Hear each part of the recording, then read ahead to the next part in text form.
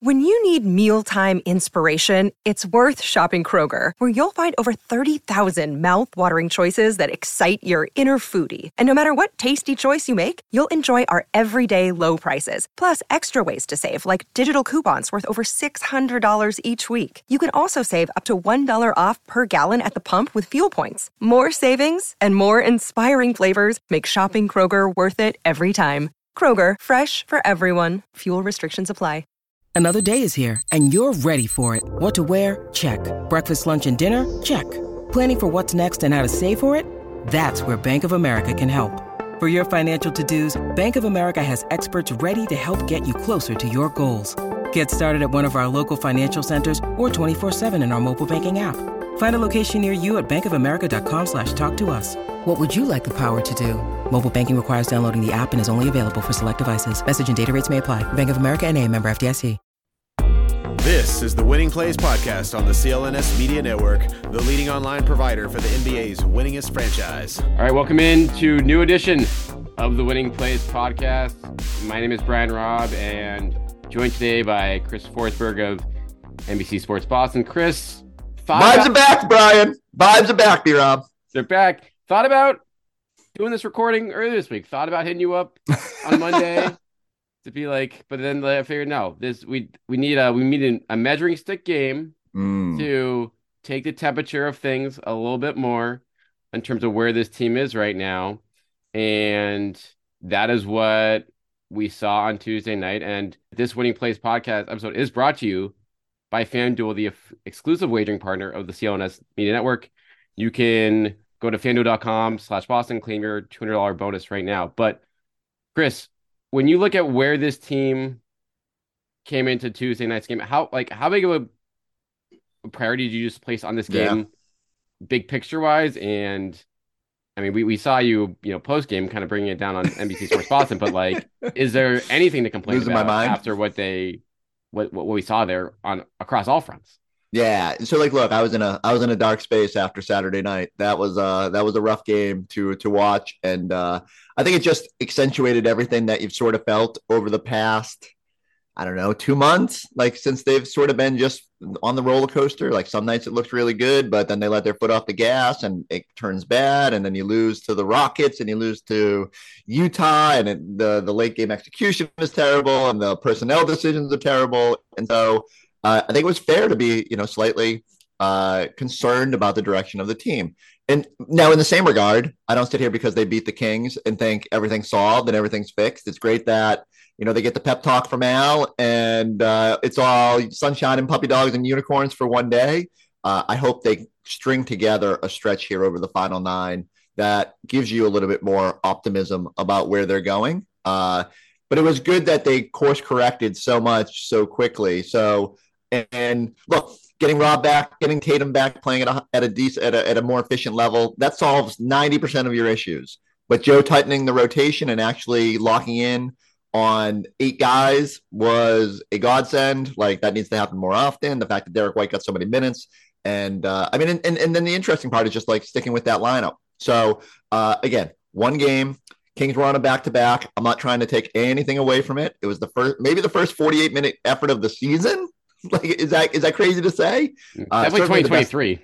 Yeah, so certainly the best effort of post All-Star. Certainly the best effort because in the immediate aftermath, I sat there and I said, "What was the last time they just dominated a game like that?" In terms, and I know they were down 7, but then the middle part of that game they just blew it open.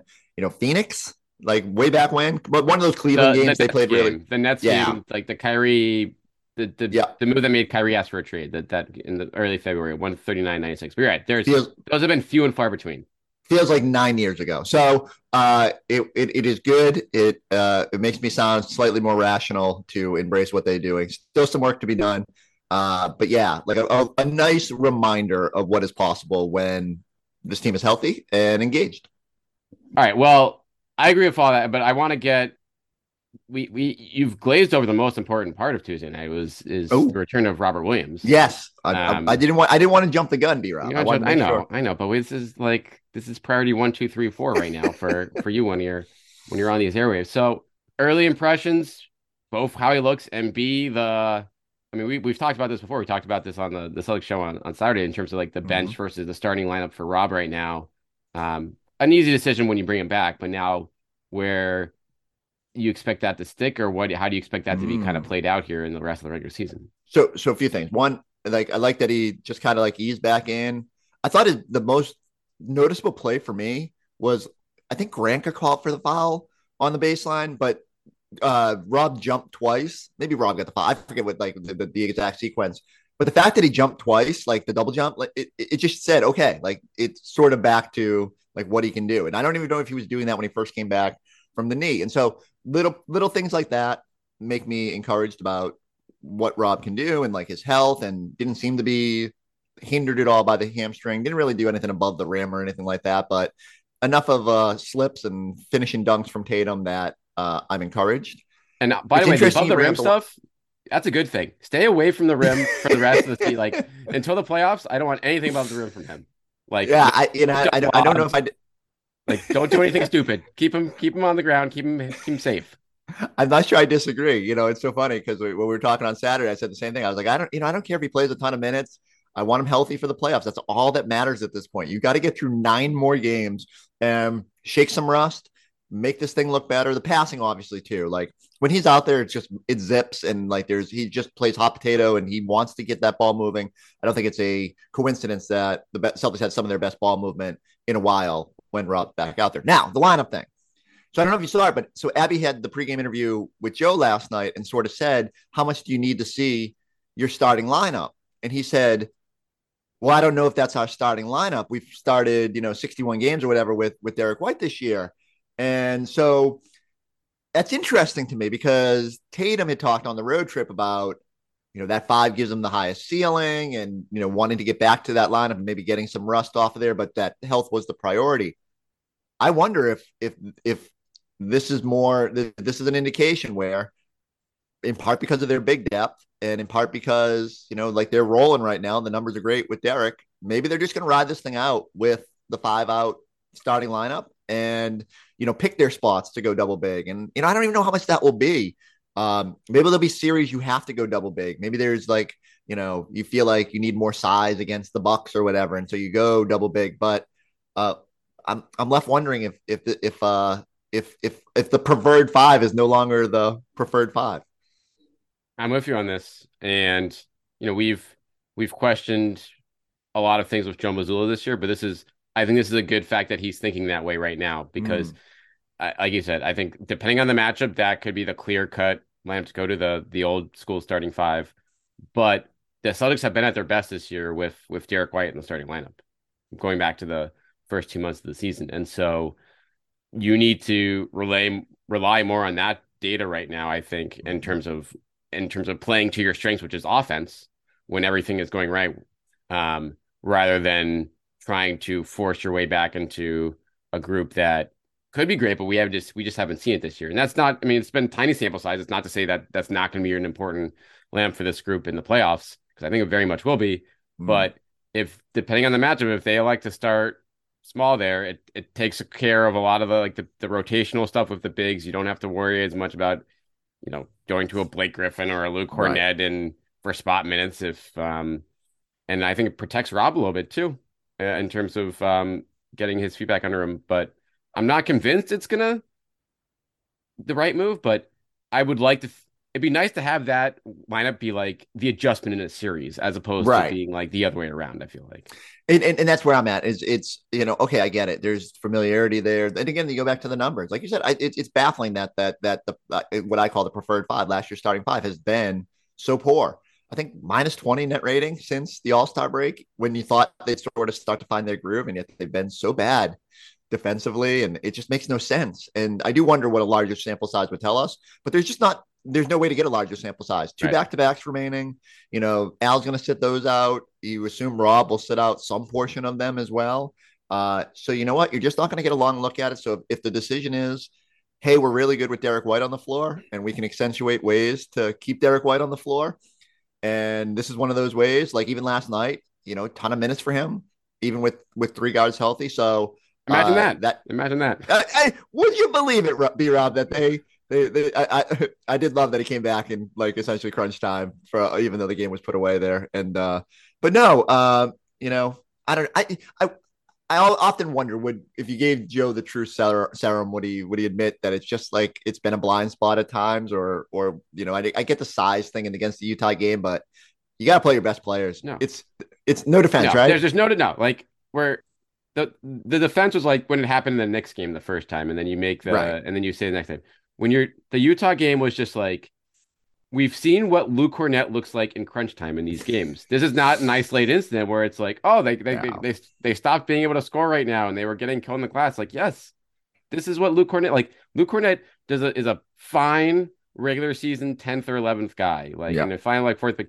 But there's a reason why he doesn't play in these spots. And Derek White is someone you gave up a lot of draft capital for, who is playing really well. And you're playing a Utah team where, guess what, Joe? Like he's a small ball guy. How does he not go Yeah. to the small ball in that situation? It's just, I mean, you nailed it. I mean, I loved how just I lost my mind. you are on post game. It was, but it was warranted. And So, and I just think it goes back to even in that situation where you're thinking putting a 6'3" guard on the floor is not going to solve your rebounding woes. And that's clearly the biggest issue in the game. They played great offense that game. Like they didn't necessarily need Derek out there for that, but he just makes so many smart plays. He's so able to stay in front of guys. Like I would have felt a lot more comfortable with Derek White preventing a Talon Horton Tucker drive than I would yes, that Luke Cornett on that back line. And having Luke and Muscala in there did nothing to solve the rebounding issue. So at some point you just have to say, all right, in theory, it makes most sense to have size, but in practice, it's probably best to just put our best damn players out here, especially when we don't have Marcus Smart, and just see what happens. And look, I don't know. I would love an alternate universe where we could say, see, Joe, it would have worked, but we don't know. And there's no guarantees, but yeah, it's same deal. Like, people always do that thing where they say, oh, an injury is never a good thing, but you got to see that this guy could like step up and do this. I hope that if there's one positive, it's if they had to lose that game badly, it's a reminder, play Derek White. And yeah, I don't know if you saw the number. The number I kept doing last night was 35 minutes, which is a lot of minutes. I don't expect them to hit that number every night in the playoffs, but 13-2 this year. One of those losses was the Milwaukee overtime debacle where they didn't have four starters and Derek actually played in overtime, which is ironic. And another like Cleveland OT game. So it bears out. He's just like Tatum, typical Tatum. When he's on the floor, good things happen. Play him a whole bunch. If you play Derek White and Jason Tatum 40 minutes each in the playoffs, you should win the game. right. And there will be games where White doesn't have it, and that's fine. And you can pull him Sure. like if he's hesitant to shoot threes or whatever, like that's fine. You have good alternatives in those places. But if not, if he's playing a classic Derek White game, like I said, to your point, this is a normal numbers coach and numbers organization, and everything. I mean, there's no doubt that those conversations are being had behind closed doors, but like you said, this may be the good in the long run that they had a situation like this, being like, okay, we need to really look closely at this and make sure we are going with the guys we want to roll with at these critical points. And Joe Mazzulla got back to that in Sacramento. Like the team played really well, but guess what? 8-man rotation. Yes. Grant, which building off of a great Utah game that was marred by the, Yep. 4-alarm fire in the last 10 seconds. But yeah, this is, and I mean, we hit on this a couple weeks ago. It's like, who are you rolling off in the playoffs? Like, Yes. who are you wanting to build up right now? And Grant is getting back. The numbers weren't great, but a lot of nice hustle plays, a lot of like putbacks in key spots, just doing the little things. That's what you want from Grant in that spot. And then, yeah, like play Derek White a lot. And Sam Hauser, it's been a fun ride. Like maybe we'll throw you in here or there for a spark, but it's we need to get everyone in line in terms of how we want to play in a month from now. And so with all apologies to the Bus One boys, who I love dearly, if you don't see the Bus One boys in the playoff, it's okay. There'll be spots for them. Blake will play maybe some minutes against, if you're lucky enough to see the Bucks along the way. Like you said, I think, and see Hauser being that, hey, Derek doesn't have it going. No one has it going. Grant's struggling for whatever reason. Throw Hauser in there and maybe get a spark. But outside of that, if you have to lean into the Cornets and Peyton Pritchards of the world, probably not a good sign for where you're at in that moment. So lean on the 8 that we thought were going to be the guys and play everybody in that group big minutes while treading cautiously with your centers, and good things should happen. They spread around. Like, I feel like last night's box score minutes wise was almost like the Perfect, first right? like perfect clear cut. Yeah. It took 70 games, but they got there. They got there. So you did say on Saturday that you thought maybe Joe was slow playing us on all of this, that it was just right? Can I now I have to unequivocally say I can't like just firmly say that I don't trust that's not a possibility, that he's just running one play, that he's just doing all these things, everything in the holster, just to keep everything close to the vest so that they can crank it up a level in the postseason. But better late than never.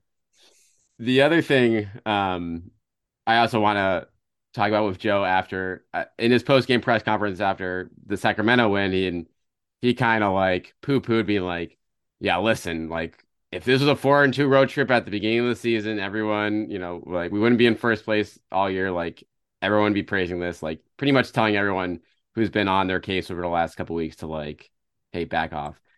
I don't. Do you agree with that? No, I don't agree with that at all. That's listen, this isn't a road trip situation. This is a last 2 or 3 months situation where, right. And number two, Joe, like what is the goal right now? Your goal is not to be a second round team that like, puts together one for, the Gipper and then goes out in a blaze of glory. No, this is like, you guys are have been pretty much the title favorites all year long. And to be fair to him, like the Warriors last year to end the regular season, they weren't great.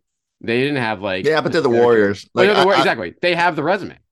Yeah. And that's what I just go back to is, people can be upset and be like, oh, come on. Like, you're not going to have it every night. Like the Rockets wanted it more that night, and Utah, the size was the issue. Yeah, for sure. Like those are all true statements, but we weren't freaking out about those 2 losses in a vacuum. We were freaking out about the fact that there has been slippage for 2.5 months and a pattern of over a half season of data that suggests the Celtics are not nearly the title contender that we thought they were at the start of the year. And last night is a refreshing dive back closer to what they can be and what they need to be if they're going to have success in the playoffs. And so I don't think it's asking a lot to just be that more often.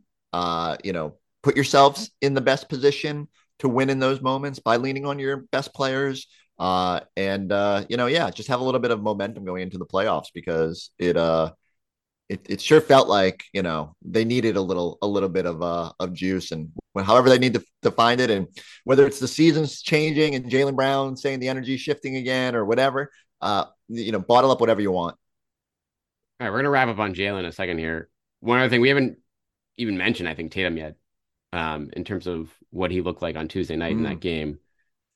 I kind of compared it to like Paul Pierce back in the day when he just would like feast on smaller defenders in the post and stuff like that. And I know Sacramento's a trash defensive team, so it's tough to take anything out of that with like, okay, he's not gonna be able to do that against any, playoff team in the East. Right.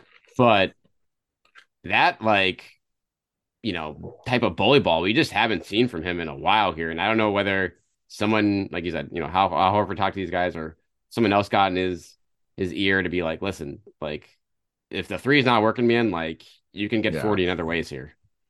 I think it's more if you look at Tatum's pattern, it's when the opposing team doesn't have backline defense, he's just different in terms of aggression. It's like he sees Sabonis and he says he can't stop me, and looks at the other defenders and is aggressive. He needs to have that mindset even when Giannis and Brook Lopez are on that back line, and that I can't, that you have to attack more, and that you can't just settle for 3s. And so I think that's I need to see. That's why I can't take anything out of a 1-game sample, because that's a bad defensive team. Now it's great that you bottled up their offense and did what you did.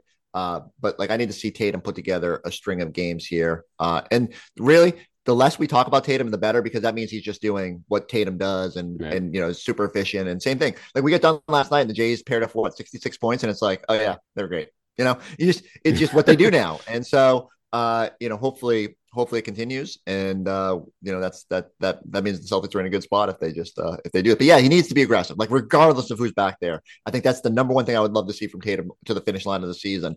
Trying to think like the Bucks game, obviously going up against Embiid, don't lose your aggression based on how good the defense is in the front line.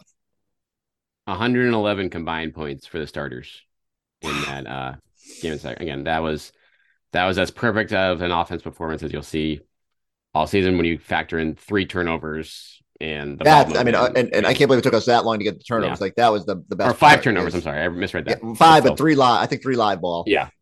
It unreal. Like, I mean, it's just a reminder of how good they can be offensively when they take care of the ball. Like I didn't think it was like exceptional offensive level. It's just really, really crisp and efficient. And all of a sudden you look up and they're like, whoa, 132. Okay. That's what you do.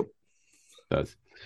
All right, let's wrap here on the Jaylen Brown quote unquote situation, i.e. laying out the what everyone just saying out loud what everyone saw kind of coming, I guess, in terms of like, yes, Jaylen Brown probably feels hurt by years and years of trade rumors. Yet Jaylen Brown is not going to commit to signing with a team as of, when he can't sign for the most possible money, Right. which is totally reasonable stances and smart stances to take for any free agent. There was more there. He obviously, and this is obviously the piece on the Ringer. Go check it out if you haven't seen it in the last 24 hours. But there was a lot in here. So I guess I'll just throw it to you. Like, what out of everything you saw in here, like what, if anything, kind of stuck out to you in terms of what he said, or what either, Brad or Kyrie, or anything? Yeah, so I mean, I think that the number one takeaway obviously is like you come away and you're thinking when you read the quotes, you're like, oh, like does he love being in Boston? And we have to remember he is being asked these questions about his future, and that I don't know if there's any way. And he had a great line I think at some point in that Ringer piece where he said, I don't even want to answer this because Boston fans are gonna freak out no matter what I say, and like it's true. Like he could be like, I want to be here forever, but he can't say that until he knows he's going to get the money and that he is a focal point. And you balance that with the fact that he has sort of not been the go-to guy at the end of games. And he's had like pockets of moments, but the Utah game accentuated it. Tatum's terrible in that game, and he gets both the final plays were supposed to be for him on that 2-for-1. So I can understand his roller coaster of emotions in Boston. And just like you said, the trade rumors and all that.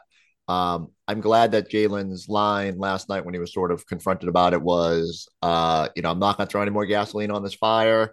I have thoughts, but I'm not sharing them now. Like, let's get through this, because ultimately, if he does land on an all NBA team, and I'm curious your thoughts on whether that will actually happen.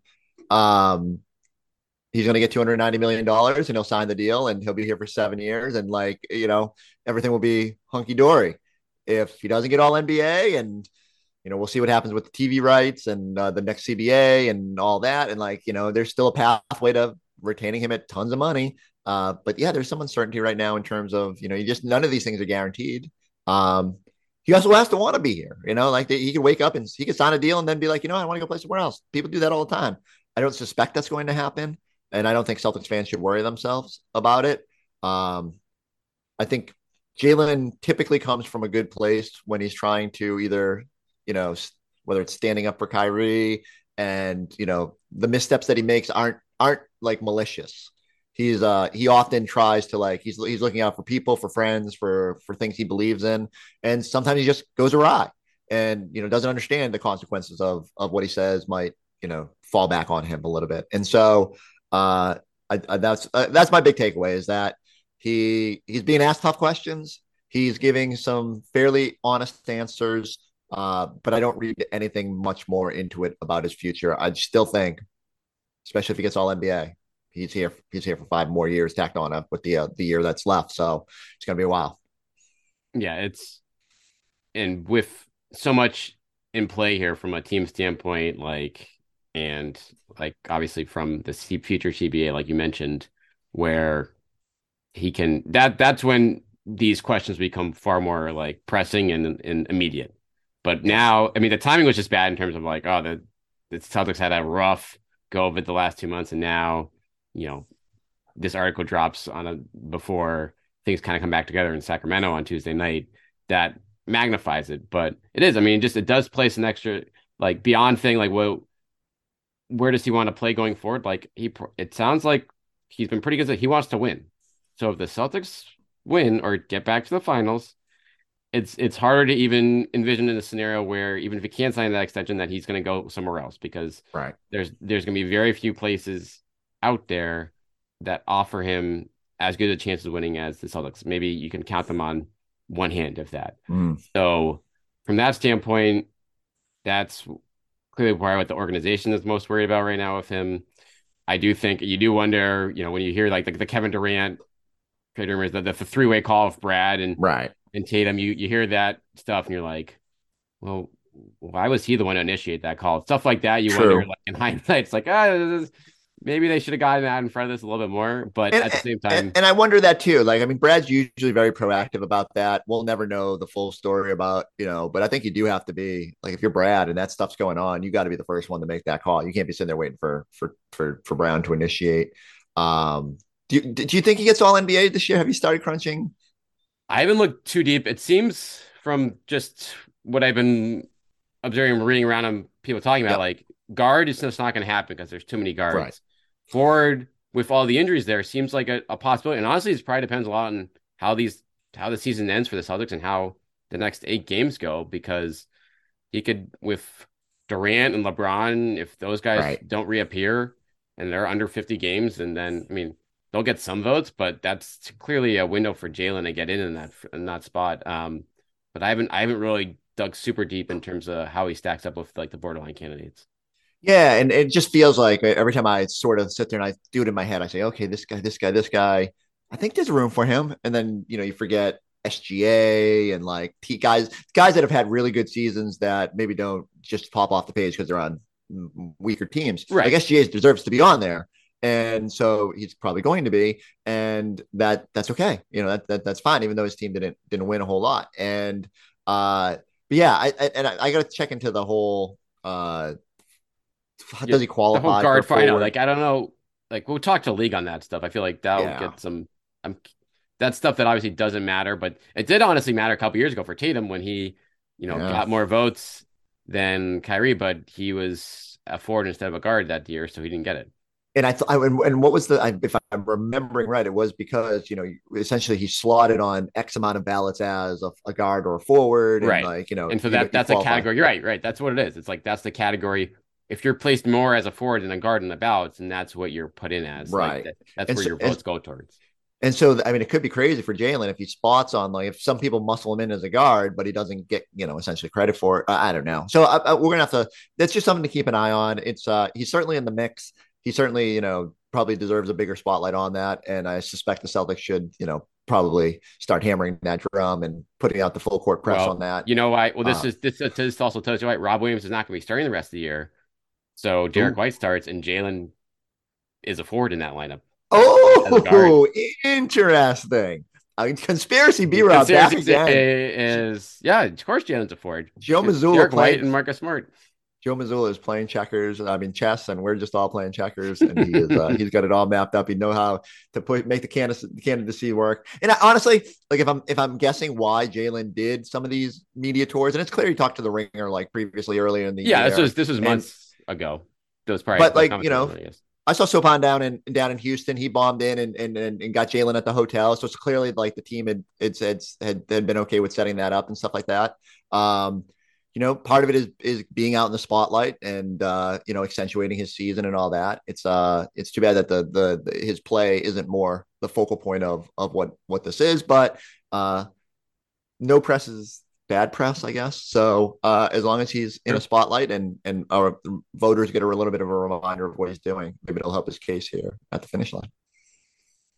All right, wrap up on this. What's your gut say in terms of where they finish right now? Game ahead of the Sixers. 6 at home, 3 away coming up, but all 3 roadies are tough ones. I'm more worried about the homes. Like, yeah, right. I mean, it's true. The Wizards, Spurs, and Pacers are the ones that tend to trip up this team. So much will hinge on specifically that first game. So they go up to Milwaukee on Thursday of next week. Yes. All right. Yeah. They go Washington and then Milwaukee next week. Right. That's a road trip. So I suspect they'll go full lineup that night. Like you'll have Al in the front night of a back to back. I assume, even though you could stagger and play Rob the second night, I think you just got to go all out for that matchup, especially after you need pull that the plug, the last one. And so if they win that, it does open the door to the one. I know Milwaukee's schedule isn't particularly daunting. Philadelphia is already bitching about how tough its schedule is. I heard Doc like crying about it again. Jesus, like, it's always something down there. That's why I just can't take that team seriously. So my gut says 2, but I'm eager to see how it looks against Milwaukee and just like how much motivation this team has after this little bump in the road. And, against part of that could be how the next 3 games go. If you win all 3 of those and now you're on a 4-game winning streak and you're feeling good, maybe that helps you as you head up to Milwaukee and with a chance to legitimately make a play for that 1 seed. Although, what is our this is another like thing that we need to start worrying about. Like, no, I don't know if worry is the right word, but what is the best seed? Like, it is the 1 seed and getting the play-in loser or the number 2 seed. Like, do you have a preference based on what's how it's stacking up so far? I mean, yeah, like ones I think honestly, I think your ideal seed is like not playing the Heat in the first round, for just the degree of difficulty that typical series could play on you. The 1 versus 2, yeah, like you want home court against Milwaukee, but as far as opponents go, like that's a complete crapshoot in terms of who you're going to get there. And so if Miami, I think the key thing is like if Miami gets into that 6, which it looks like it's going to happen, then you really don't want to drop down to the 3 and face them in the first round and then have to go on the road in round 2, because that's the path where I think you run into, the most trouble. Far be it from me to say that we should not be trying to get a Florida team in round 1 based on my weather preferences. But I think I agree. In Atlanta wouldn't be a bad, the trend. Like they're probably going to be what? They'll be 7. 8 would be. It could be anyone. I mean, it's Brooklyn or Brooklyn. Yeah, who is Brooklyn going to win those playing games? I don't know. And then you have Chicago kind of coming up the rear with they're playing a little better since they got Beverly. True. So Toronto. I mean, it could be on Toronto. I mean, Toronto could be a tough series. Weather and like the Celtics don't play well up there, and I know that they're not as formidable as they have in the past, but like still Siakam can get you going. So long story short, I think you much like they did last year, you let seeding play itself out, but with the idea that you're trying to go strong to the finish line and win that game up there. All of a sudden you get the tiebreaker.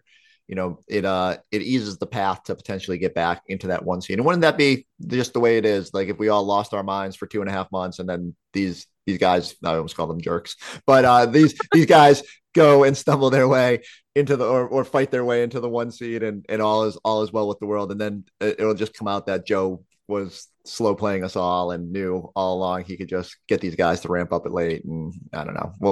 We'll see if it all works out in the end.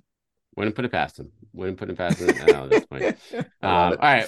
That'll do it for this edition of the Winning Plays Pod, brought to you by FanDuel. Make sure you're checking out Chris Forsberg, as always, on the Celtics Talk podcast. Celtics post up coming up today. And I think I haven't decided yet, B-Rob, but I think we're going full Robert Williams for the Forsberg 4, which means I just get to glow about Rob for 4 uninterrupted minutes for no other reason than I selfishly want to do that. It's as far as you should do the whole half hour. Just like forget everything else. Rob's back. Let me program the show. Rob's back. Exactly. It's a matter of time, but make sure you're checking that out as well. And we will catch you guys later this week when the Celtics are back in town.